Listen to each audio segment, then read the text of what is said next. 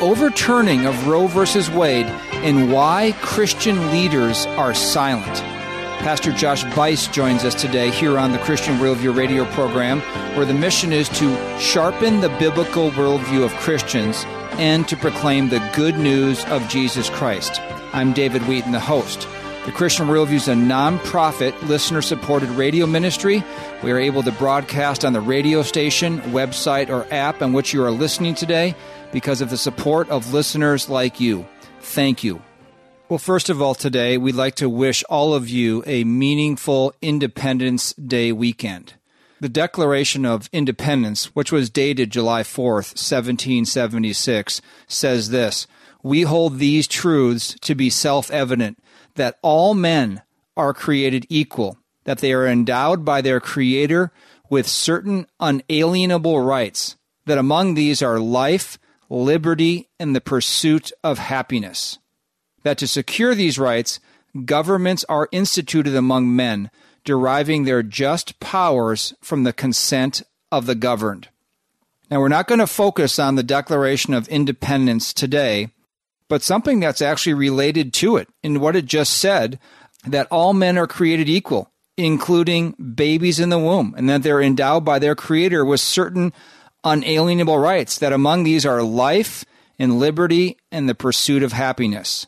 In a sense, as we talk about the overturning of Roe v. Wade today, it relates to the original founding vision of the Declaration of Independence and the right to life. So let's preview the topic for the day. Most Americans, and particularly those under the age of 50, have lived their entire lives with elective abortion being legal in every state. Roe v. Wade was the case presented to the U.S. Supreme Court in 1973 when a majority of justices decided that the U.S. Constitution provided a, quote, right to privacy should a woman want an abortion. That term, right to privacy, is not found in the Constitution, and originalist legal interpreters agree that Roe was one of the most baseless legal decisions in the court's history.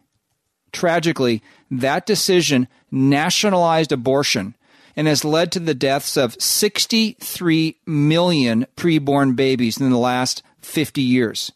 Nothing, not Hitler and Nazi Germany, not the worst communist genocide, has approached the lethality of this American Holocaust that takes place every day behind closed doors all around us.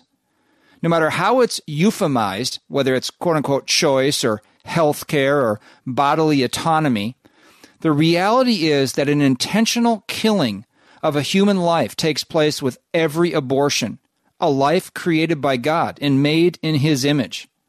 Those who understand the immorality and injustice of abortion have worked tirelessly over 5 decades to end or at least reduce the slaughter. And then unexpectedly, to all but the most hopeful, the current Supreme Court recently overturned Roe v. Wade, placing the power to regulate abortion to each state rather than the federal government.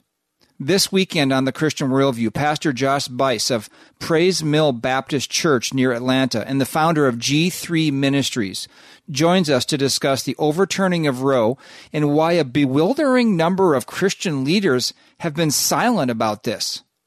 Later in the program, Colleen Tronson, Executive Director of Metro Women's Center in Minnesota, joins us to describe what it's like to work on the front lines at a pregnancy help center. Let's get straight to the interview with Pastor Josh Buice. Josh, we're grateful to have you on the Christian Worldview for the first time today. Before we get into some of the issues we're going to discuss, I was very interested in your faith story that you have in your bio. I'm just going to read a paragraph from that. You say, "Although I was very involved in the ministries of our local church, I was a lost church member. I had walked down the aisle when I was 6 years old at another church in our community. I prayed a prayer with a preacher, and later I was baptized as a member at Praise Mill." That's where you pastor now. "However, it was not until I was 25 years old that God caused me to be born again through the gospel. Although I used the term, quote, lost church member, I was sincere, just sincerely wrong. I was not out to fool anyone. I was the one being fooled. When I read that, this really made me think about my own faith story and how I grew up in a Christian home and made a profession of faith when I was young. But it wasn't until I was 24 that I really came to understand my own sinfulness and what the gospel was and my need to repent and believe in Christ and follow him as Lord. So explain more how you came to genuine saving faith when you were 25 years old, Josh, and if or how that relates to this debated issue of lordship salvation, that one side, the side that believes not in lordship, will say that you can be a quote-unquote carnal, backslidden Christian for years but still be a Christian, versus those who believe that when you're saved, Christ is your Lord, will say that you can be a professing Christian but not genuinely possess saving faith. So talk about those two things. Yeah, David, good to be with you. Yeah, so my story of conversion is, I think, unique in some ways, and then in some ways it's probably very similar to many others like yourself. The idea that a person can be a lost, carnal, or you might say a carnal Christian, being carnal, worldly, yet truly saved, and just kind of hanging around inside the life of the church, but yet truly saved, just living in carnal disobedience to God. I would reject that. I think that the scriptures teach very clearly that if you are indeed a child of God, you're going to love the things that God loves and hate the things that God hates. And Jesus himself said, if you love me, keep my commandments. And when I look back at my life, it was obvious that I was in subjection and I was in submission to my father in his home. But as a teenager, I did not exemplify the fruit of the Spirit. I was in the church, but I was not a true Christian. I had made that profession of faith during a very tumultuous time in my family's life when my parents had divorced and my grandfather was taking me to church on Sundays. And I saw other people going down to the front of the church and praying with the pastor. And I thought, that's what I need to do. But it wasn't until years later, after being baptized in the local church and growing up in the youth group and all of that sort of thing, after I had graduated from college and I'm working in Atlanta, I was listening to a man preach on the internet. And as I was at my desk, it became very clear to me that I was a church member, but I wasn't truly born again. And so it was at that very moment that I was convicted of my sin and my disobedience before God. And so I just simply bowed at my desk and cried out to God and asked the Lord to save me, believing that Jesus died for me, believing that he atoned for every last one of my sins. And of course, I already knew all of these things, right? I'd been taught these things. I myself was teaching these things in the church. But it wasn't until that very moment that I truly came to a saving knowledge of Christ personally. Josh Buice with us today here on the Christian Worldview, the pastor of Praise Mill Baptist Church just outside Atlanta. Now, Josh, I'm going to read from some of your recent columns today because they address a lot of the current issues going on within our society and the church. And the first column I'm going to read has to do with the overturning of Roe versus Wade just recently by the U.S. Supreme Court.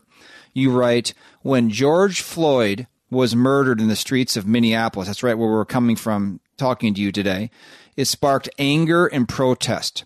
In the wake of Floyd's death, the streets filled with crowds of people under the banner of Black Lives Matter. Black squares appeared in everyone's Instagram feed in memory of George Floyd. It was an intense moment in America's history. During such controversy, evangelical leaders took to their blogs and their social media platforms to write articles and engage in virtue signals under the hashtag Black Lives Matter.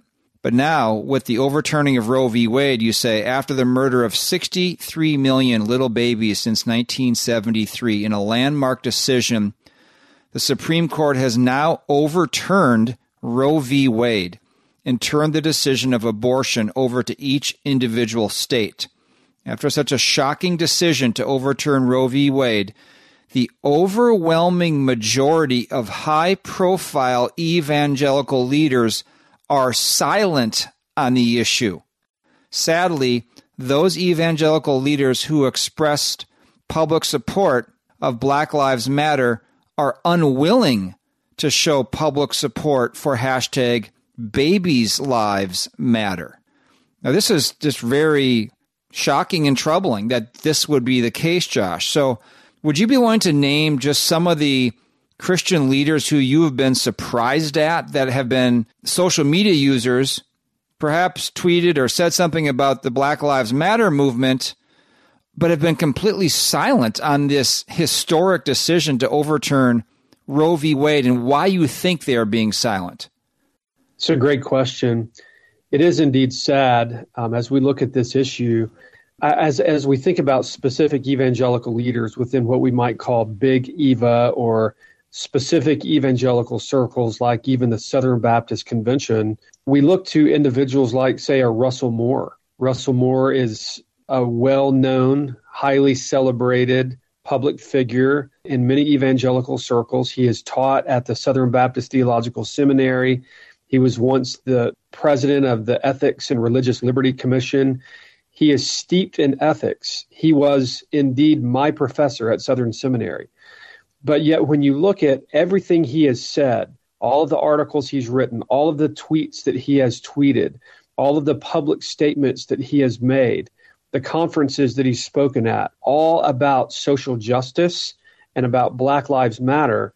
When we get to a time in American history when Roe v. Wade is now overturned, 63 million little babies have died since 1973, and now this historic decision has now been handed down by the Supreme Court overturning Roe v. Wade, and yet Russell Moore hasn't tweeted about it.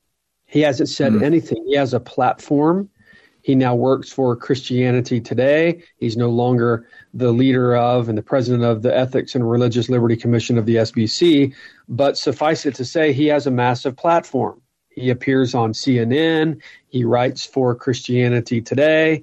He has a large following on social media, and it's silence. And that's not just Russell Moore. You see it with Tim Keller. You see it with Beth Moore. You see it with other individuals within evangelical circles, even more conservative types, like, say, a Mark Dever, for instance. You're just not seeing anything mentioned by these men and these women. And why is this? Well, in many ways, it's because they pacified a large group of individuals throughout the last couple of years during a social justice tsunami that swept through American culture and evangelical circles, and even through the most recent presidential election. And now to actually go bold and to speak up on the issue of abortion would in many ways, it would be seen as turning their backs on those individuals. And so I'm not going to presume to know their heart, but what I will say is that their silence is deafening. I agree. And it's extremely troubling. Many, many devout Christians have worked for 50 years almost here to get this overturned. It doesn't ban abortion in our country, but this is a great step forward. This is really great news. And for those who are on social media constantly putting out messages and so forth, who are Christian leaders, to not even say anything about this, it is extremely, extremely disappointing and troubling. Pastor Josh Buice with us today here on the Christian Worldview radio program, not only the pastor of Praise Mill Baptist Church outside Atlanta, Georgia, but also the founder and president of G3 Ministries. We have all these links to Josh's ministry right at our website in the preview for today's program, also in the preview for the podcast feed. If you go to our website, it's thechristianworldview.org. Let's go to a soundbite, because another column you wrote, you talked about how our president, Joe Biden, used the word extreme over and over again to categorize or really marginalize those who are ideologically different than he is. Let's get to that soundbite, and I'll follow up with a question. It's a realization of an extreme ideology and a tragic error by the Supreme Court, in my view. The court has done what it has never done before, expressly take away a constitutional right that is so fundamental to so many Americans that had already been recognized. So extreme that women could be punished for protecting their health. So extreme that women and girls were forced to bear their rapist's child. It just stuns me. So extreme that doctors will be criminalized for fulfilling their duty to care. Imagine having a young woman have to carry the child of incest as a consequence of incest. No option. Too often the case. The poor women are going to be hit the hardest. It's cruel. In fact, the court laid out state laws criminalizing abortion that go back to the 1800s as rationale. The court literally taking America back 150 years. You could just hear in his voice just how angry the president is over this decision by the U.S. Supreme Court and how he's labeling those who did this, the Supreme Court, or those who've worked for pro-life causes, as extreme. So the question is, Josh, what are the president and others, by the way, in the media doing, and who are advocates for abortion? What are they doing by, I think you could call this othering, making this other view out there? This is extreme. These are people, these are outliers. What are they doing by that? Well, in many ways, what they're doing is they're trying to posture or separate the Christians or the conservatives. But really, when we say the conservatives who are leading in this debate, it's the Church of Jesus that's leading even in that group of conservatives.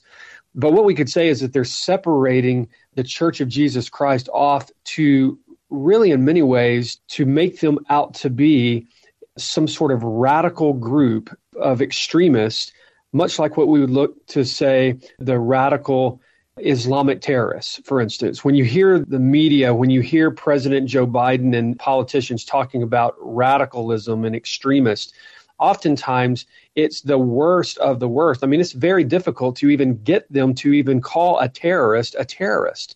So even in this speech, what you're seeing is you're seeing a public shaming by the President of the United States of America, who holds the most powerful office in the land, the most powerful podium in the land. And yet he goes out to that podium and he starts using that language of extremism, and he's pointing towards the Church of Jesus Christ when he says this. And it's very troubling because this could be the spark which could open the door for open state-sponsored persecution on the church, simply because we would refuse to agree that abortion is health care or that abortion is a form of women's rights. And so the extreme position is actually calling the conservative position extremism, and it's dangerous. Pastor Josh Buice of Praise Mill Baptist Church joins us today here on the Christian Worldview. We need to take a short break for some ministry announcements. You can support the nonprofit radio ministry of the Christian Worldview by calling 1-888-646-2233, visiting thechristianworldview.org, or writing to Box 401, Excelsior, Minnesota, 55331. And God loves you so much, He became a human being, suffered and died on the cross to take the punishment for the sin of the world. That means you don't have to end up in hell. God can legally forgive your sins because He's the lover of your soul. And then Jesus rose from the dead and defeated death. Mario, if you give up the battle and just say, God, I'm a rebel, and you repent and trust in Christ, God will forgive every sin you've ever committed and grant you everlasting life as a free gift. Do you believe what I'm saying? Yes. It's the gospel truth. I wouldn't lie to you. Ray Comfort is a tireless proclaimer of the gospel and a sharp defender of the faith. Did you know that Ray has written the commentary for the Evidence Study Bible, a New King James Version that is chock full of evidence for the faith and instruction on evangelism? To purchase the Evidence Study Bible, go to thechristianworldview.org or call 1-888-646-2233 or write to Box 401, Excelsior, Minnesota, 55331. Be sure to take advantage of 2 free resources that will keep you informed and sharpen your worldview. The first is the Christian Worldview Weekly Email, which comes to your inbox each Friday. It contains a preview of the upcoming radio program, along with need-to-read articles, featured resources, special events, and audio of the previous program. The second is the Christian Worldview Annual Print Letter, which is delivered to your mailbox in November. It contains a year-end letter from host David Wheaton and a listing of our store items, including DVDs, books, children's materials, and more. You can sign up for the weekly email and annual print letter by visiting thechristianworldview.org or calling 1-888-646-2233. Your email and mailing address will never be shared, and you can unsubscribe at any time. Call 1-888-646-2233 or visit thechristianworldview.org.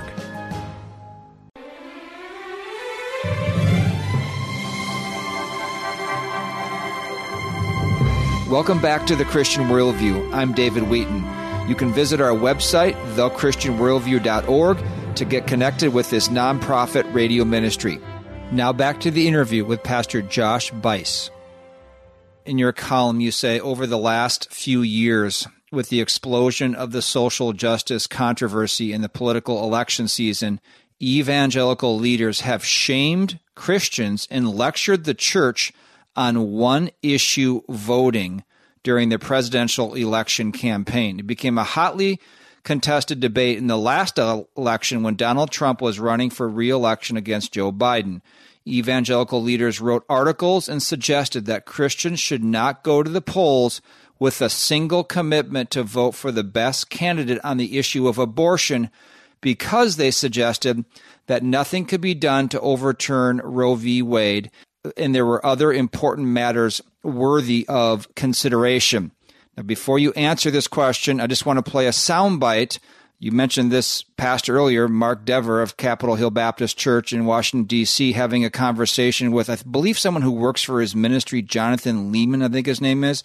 But I'm just going to play the beginning of the soundbite where Mark Dever frames this question of what you just described in that paragraph in your article. Well, I don't have much time left to make people mad. So what about one-issue voting? I think one of the things that most separates white and black Christians in America is one-issue voting. I think white Christians think this is the only moral way to approach voting. I think they've never thought of any other thing, generally. I think a lot of our African-American brothers and sisters realized like a long time ago that, well, there are going to be a bunch of different issues that are going to be affecting us.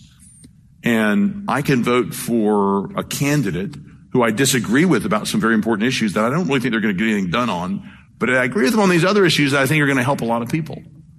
Even if you don't adopt that thought yourself, can you allow space for that in your church as a morally legitimate argument and option?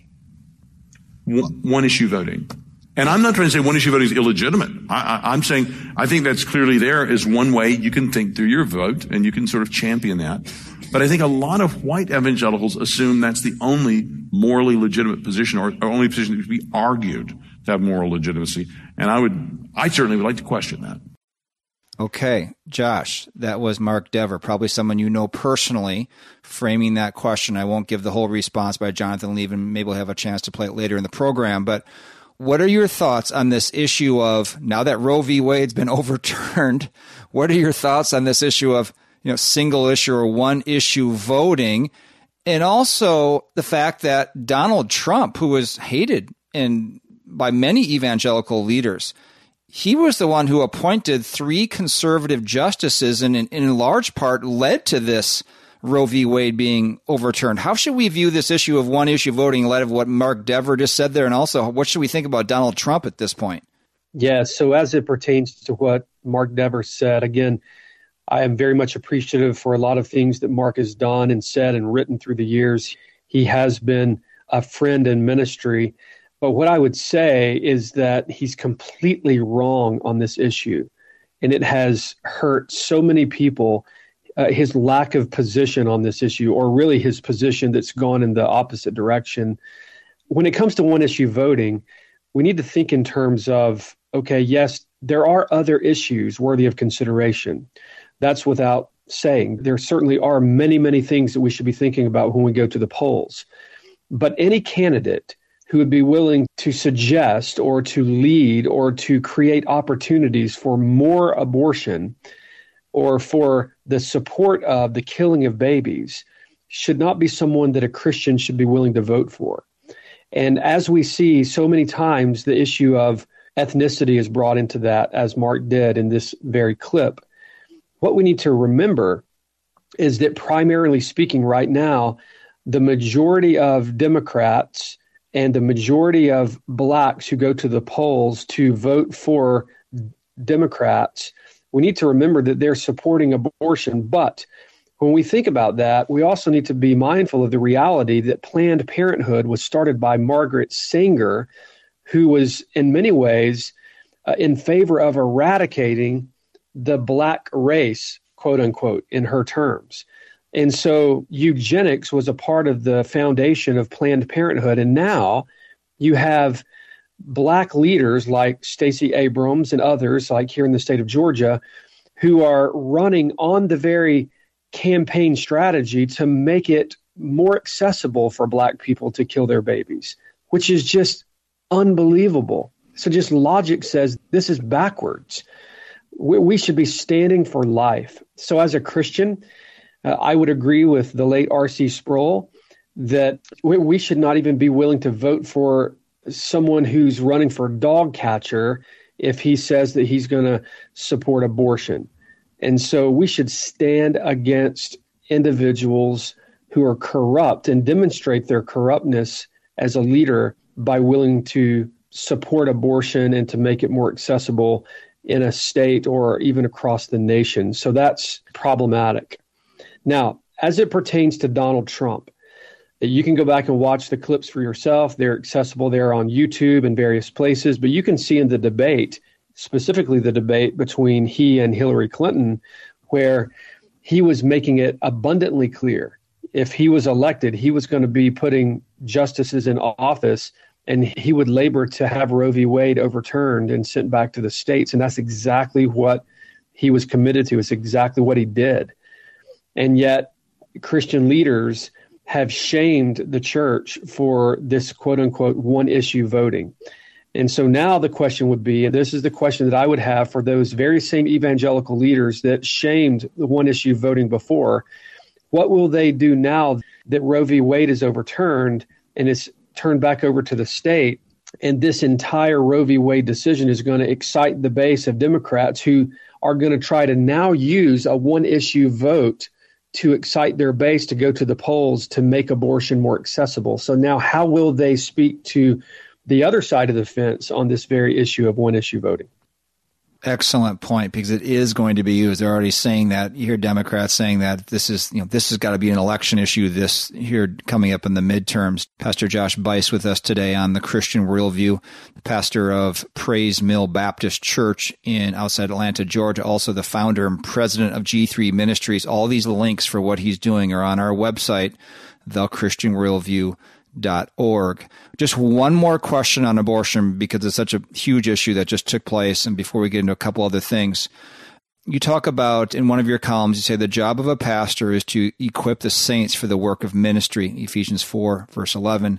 Such equipping would necessitate applying the Bible to the brokenness of abortion and how the Church of Jesus Christ can learn to rejoice and prepare for war in the wake of the Supreme Court's ruling on the Dobbs case. So it isn't just about abortion. There are people who want to get them. There are people who need to be ministered to. And there's all different, really, ramifications of something like this, as there were before this was even overturned.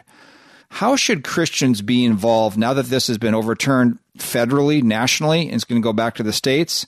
How should Christians be involved and churches be involved?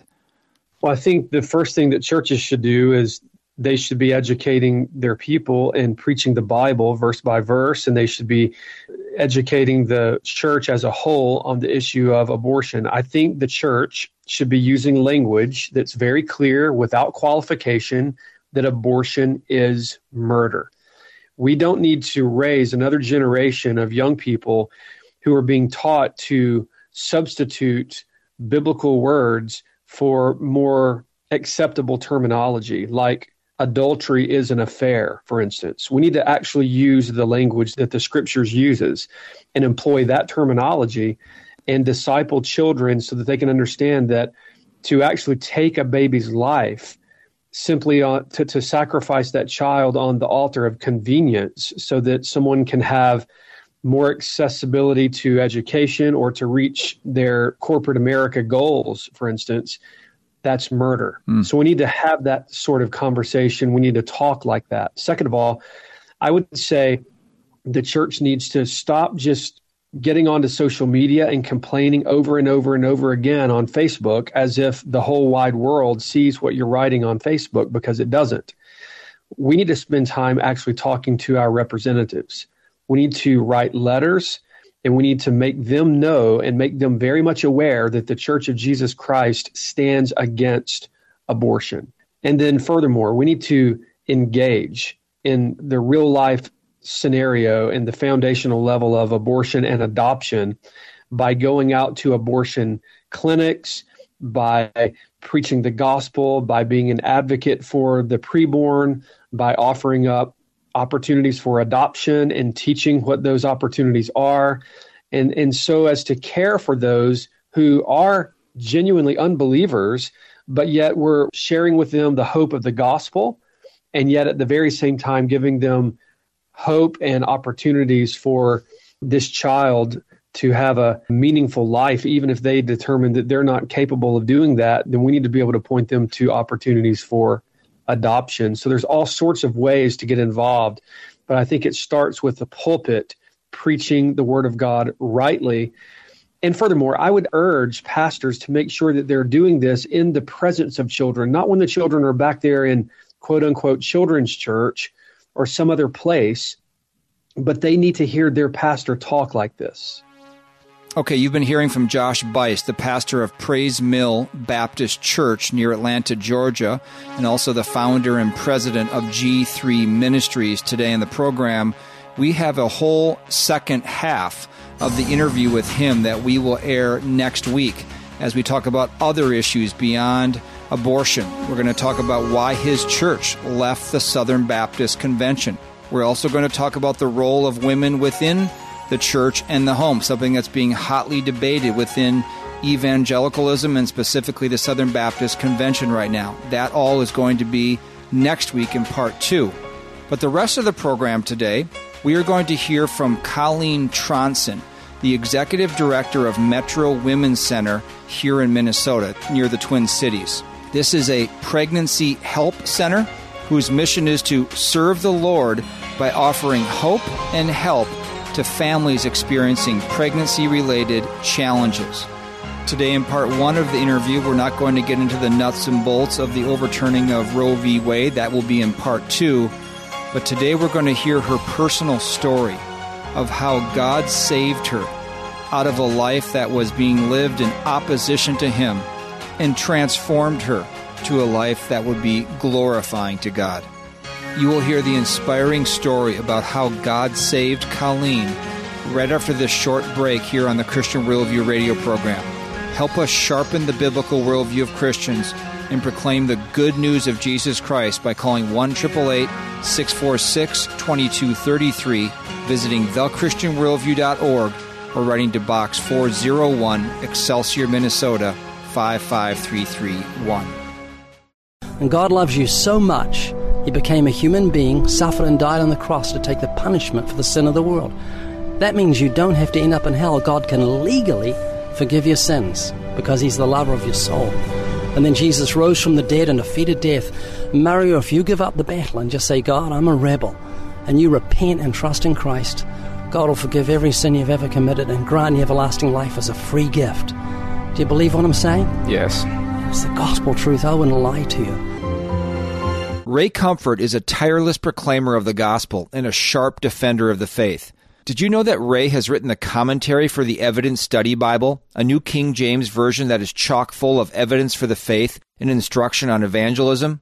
To purchase the Evidence Study Bible, go to thechristianworldview.org or call 1-888-646-2233 or write to Box 401, Excelsior, Minnesota, 55331. Be sure to take advantage of 2 free resources that will keep you informed and sharpen your worldview. The first is the Christian Worldview Weekly Email, which comes to your inbox each Friday. It contains a preview of the upcoming radio program, along with need-to-read articles, featured resources, special events, and audio of the previous program. The second is the Christian Worldview Annual Print Letter, which is delivered to your mailbox in November. It contains a year-end letter from host David Wheaton and a listing of our store items, including DVDs, books, children's materials, and more.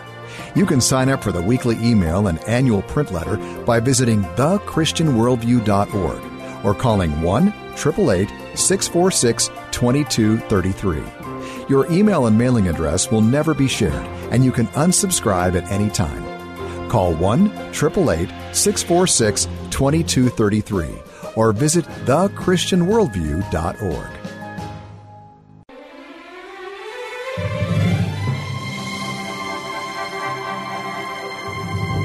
Welcome back to The Christian Worldview. I'm David Wheaton.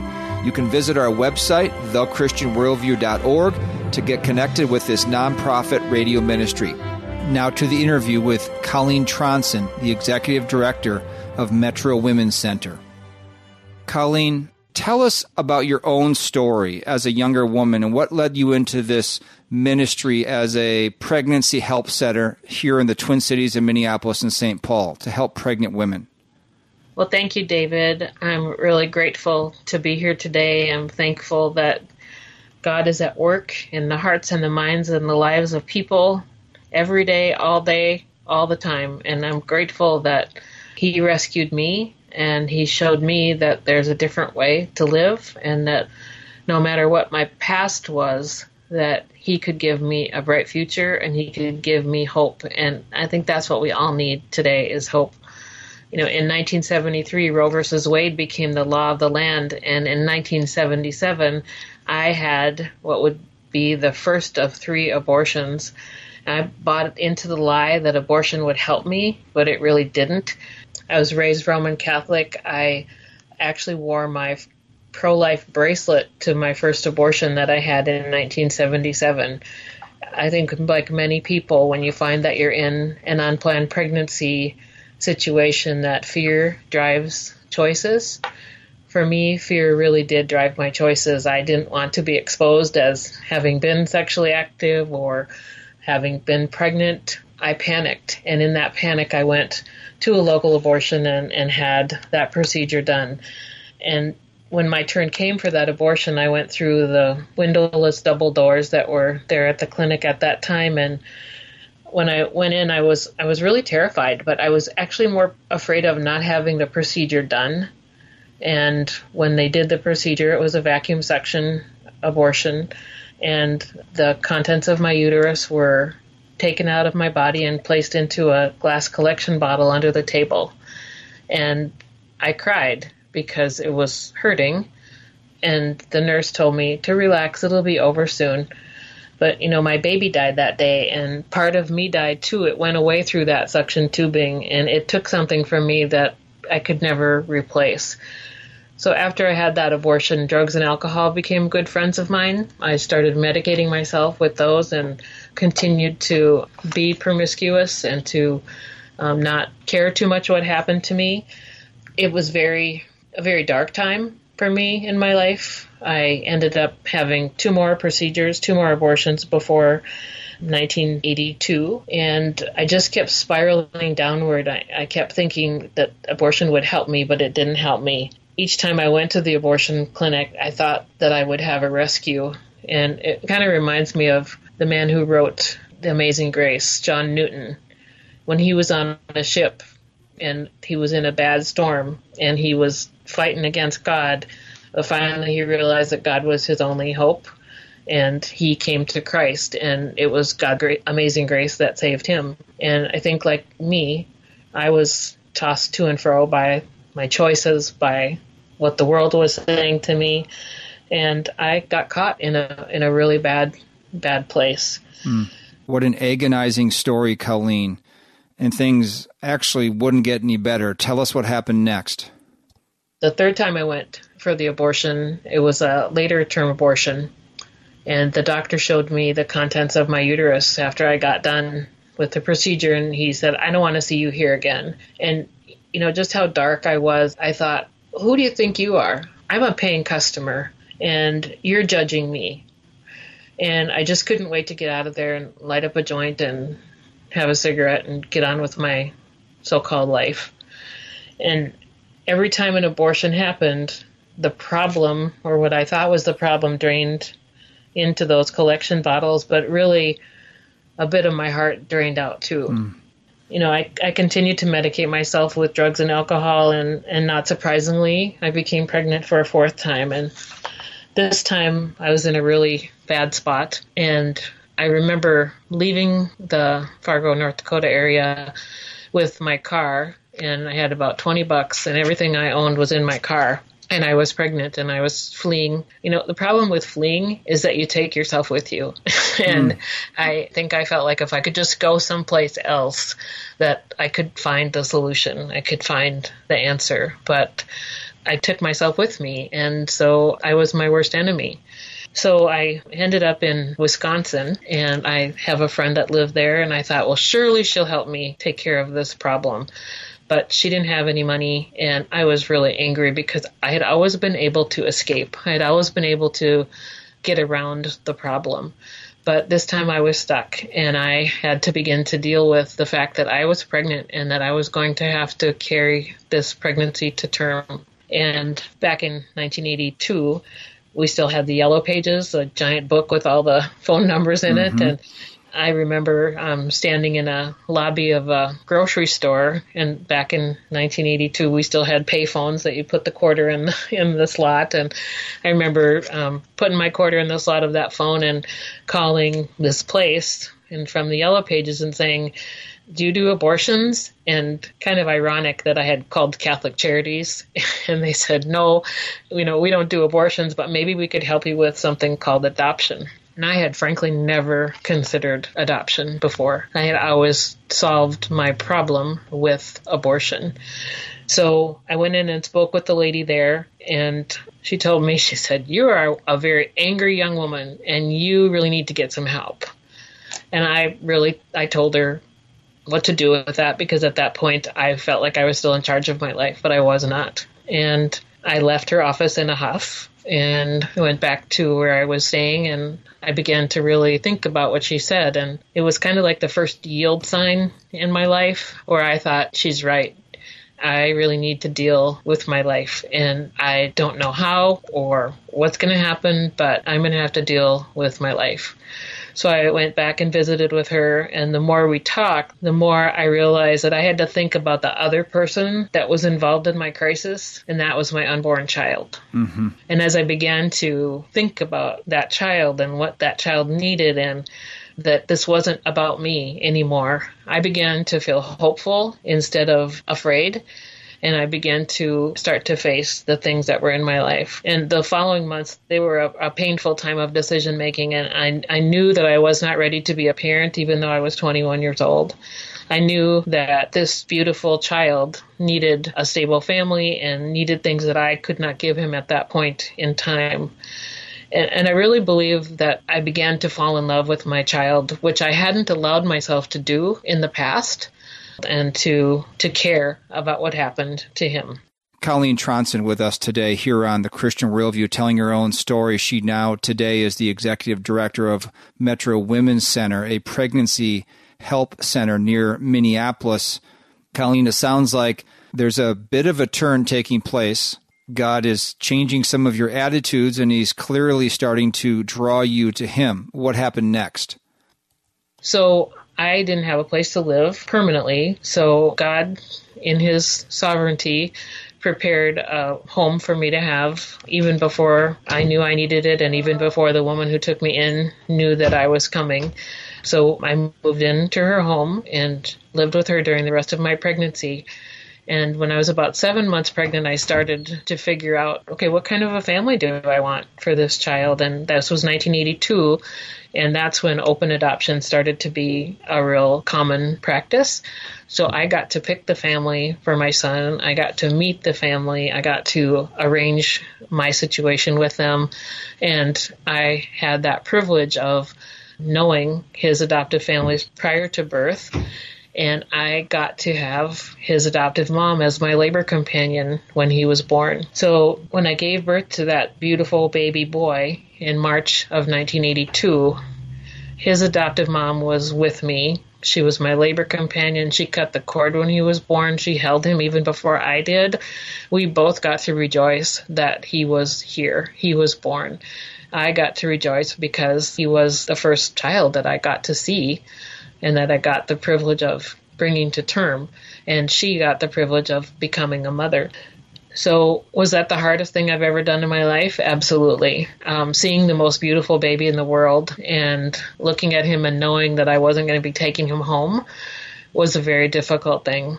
It's not something that if you haven't experienced it, you don't understand the gut-wrenching decision that it is. But it's also a decision that's for the best of your child. And I'm really grateful that I have today an ongoing relationship with my son. He just turned 40, and we've had a relationship throughout his life. And I'm thankful for the gift of open adoption. And I'm thankful that for the first time in my life, when I was pregnant with him, I started thinking about the other person involved in my crisis. Colleen Tronson with us today on the Christian Worldview, the executive director of Metro Women's Center near Minneapolis. After your baby boy was adopted, what happened next? So during that pregnancy time, I had started to make some outward changes in my life. I stopped the chemical use and the promiscuity, but still my heart hadn't changed. And within 2 months of my son's birth, I was really back to my old ways. I contracted a sexually transmitted disease, which led to a serious hospitalization. And that slowed me up a little bit, but I was still determined to do what pleased me. I had that moment of clarity where I thought about that other person, my son, but I still wasn't thinking about God. So after I recovered from that illness, I went back to work, and I had got a little job at a Perkins restaurant, and a customer that was coming into the restaurant, he began to talk to me about God. And I invited him to my house for dinner because I thought he was cute. And I thought, well, he's going to be just like all the other guys that I had known in the past. We'll have dinner and then we'll have intimacy. And God fooled me. This young man, he brought his guitar to my house and he shared songs that he had written while he was serving time in a state prison. The songs that he shared reflected God's love and his desire to show grace to people. In the Bible, I found Romans 3:23, which told me that all have sinned and come short of the glory of God. And that promise in John 3:16, it gave me hope. God so loved the world, even me, that he gave his only begotten Son, that whoever believeth in him should not perish but have everlasting life. I had to begin to see the truth about my life from God's perspective. I was a haughty, proud, and a selfish woman, and I was in desperate need of a Savior. I finally yielded my rebellious and sinful life to him, and I received Jesus Christ as my personal Savior. As I was mourning over my sin, I was comforted to read Isaiah 1:18. It says, "Come now, and let us reason together, saith the Lord. Though your sins are as scarlet, they shall be as white as snow. Though they are red like crimson, they shall be as wool." My life in particular had contained plenty of scarlet, but through God's amazing grace, he washed me white as snow. He didn't give me what I deserved. Instead, he showed me incredible mercy. And Romans 8:1 tells us that there's no condemnation to those who are in Christ Jesus, who walk not after the flesh, but after the Spirit. And I just pray that for each person who doesn't know that there is hope in Christ. I pray that they would come to know that there is no sin too hard for God not to forgive. But we first have to humble ourselves, and that's a difficult thing for us humans because we're very proud people. We are. This is an amazing testimony of God's grace and the U-turn, the turnaround, just like we see in Ephesians 2, the before and after picture. So how did God begin to change you? Once I repented, David, God began to change me from the inside out. And someone once said that life can be the same after losing a trinket, but not after losing a treasure. And I lost 3 treasures when I aborted my children. And I lost more when I squandered my sexual purity in search of some sort of fulfillment. And God is so gracious. He granted me mercy and grace and salvation from my sins through his Son, Jesus Christ. But, he also granted me something else very special. He granted me the privilege of marrying that man who led me to Christ. And we just celebrated 39 years of marriage this year. There's yet another expression of God's grace in my life. Over the next 5 years of my life, God granted me the joy of giving birth to 2 more beautiful sons. I was amazed by that because he allowed life to emerge from a place where death had once reigned. both in my womb and in my heart. And I'm so grateful to God, and I'm so thankful that someone shared the gospel with me. And my husband later said, you looked like you needed a friend. And I did. I needed Jesus Christ. I needed to have the friendship of God. And everyone needs that, whether you're a man or a woman, whether you've been involved in abortion or not. We're all separated from God because of our sin. But Jesus came not so the world would be condemned, but so that the world might be saved. And I'm so grateful for that. And I love to talk to people about the gospel and to talk to people about hope. And I think we're living in an amazing time when, as Christians, we have an opportunity to be ambassadors for Christ and to share the love of God. I mean, this world is so vile and angry, but if we can show people the love of God and the peace of God that we can have when we know Him, what a gift that would be to people. Yeah, it's hard to even follow up with a comment. After hearing your story, it is so touching and powerful and actually encouraging on so many levels how we as sinners can go so deep into our sin, and yet God is there to offer forgiveness and restoration and miracles in our life of meeting a man and sharing the gospel with you and coming to saving faith, the greatest miracle of all, and getting married and having 2 children of your own. It's just an amazing story. I thank you for sharing that with us today. And unfortunately, that's all the time we have for today. I was anticipating talking to Colleen, who is the executive director of Metro Women's Center here in the Twin Cities, about the overturning of Roe v. Wade and what it means and all the different statistics and where we go from here. But that's going to have to be next week. I think her own testimony was enough just to think about and consider God's goodness and His grace. If you have never come to saving faith and put your trust and faith in Jesus Christ as your Savior and your Lord, repented of your sin, I would just encourage you to do that today. The Bible says, believe on the Lord Jesus Christ and you will be saved. If you want to find out more, go to our website, thechristianworldview.org, and click on the page, What Must I Do to Be Saved? Thank you for joining us today on The Christian Worldview. In just a moment, there will be all kinds of information on how you can connect and support this nonprofit radio ministry.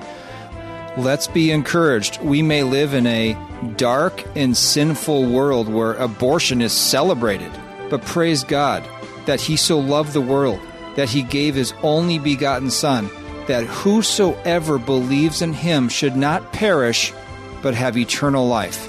Until next time, think biblically, live accordingly, and stand firm. The mission of the Christian Worldview is to sharpen the biblical worldview of Christians and to proclaim the good news of Jesus Christ. We hope today's broadcast encouraged you toward that end.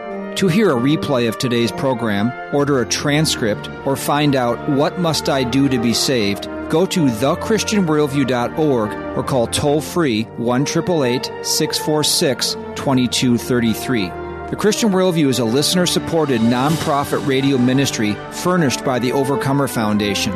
To make a donation, become a Christian Worldview partner, order resources, subscribe to our free newsletter, or contact us, visit thechristianworldview.org, call 1-888-646-2233, or write to Box 401, Excelsior, Minnesota 55331. That's Box 401, Excelsior, Minnesota 55331. Thanks for listening to The Christian Worldview.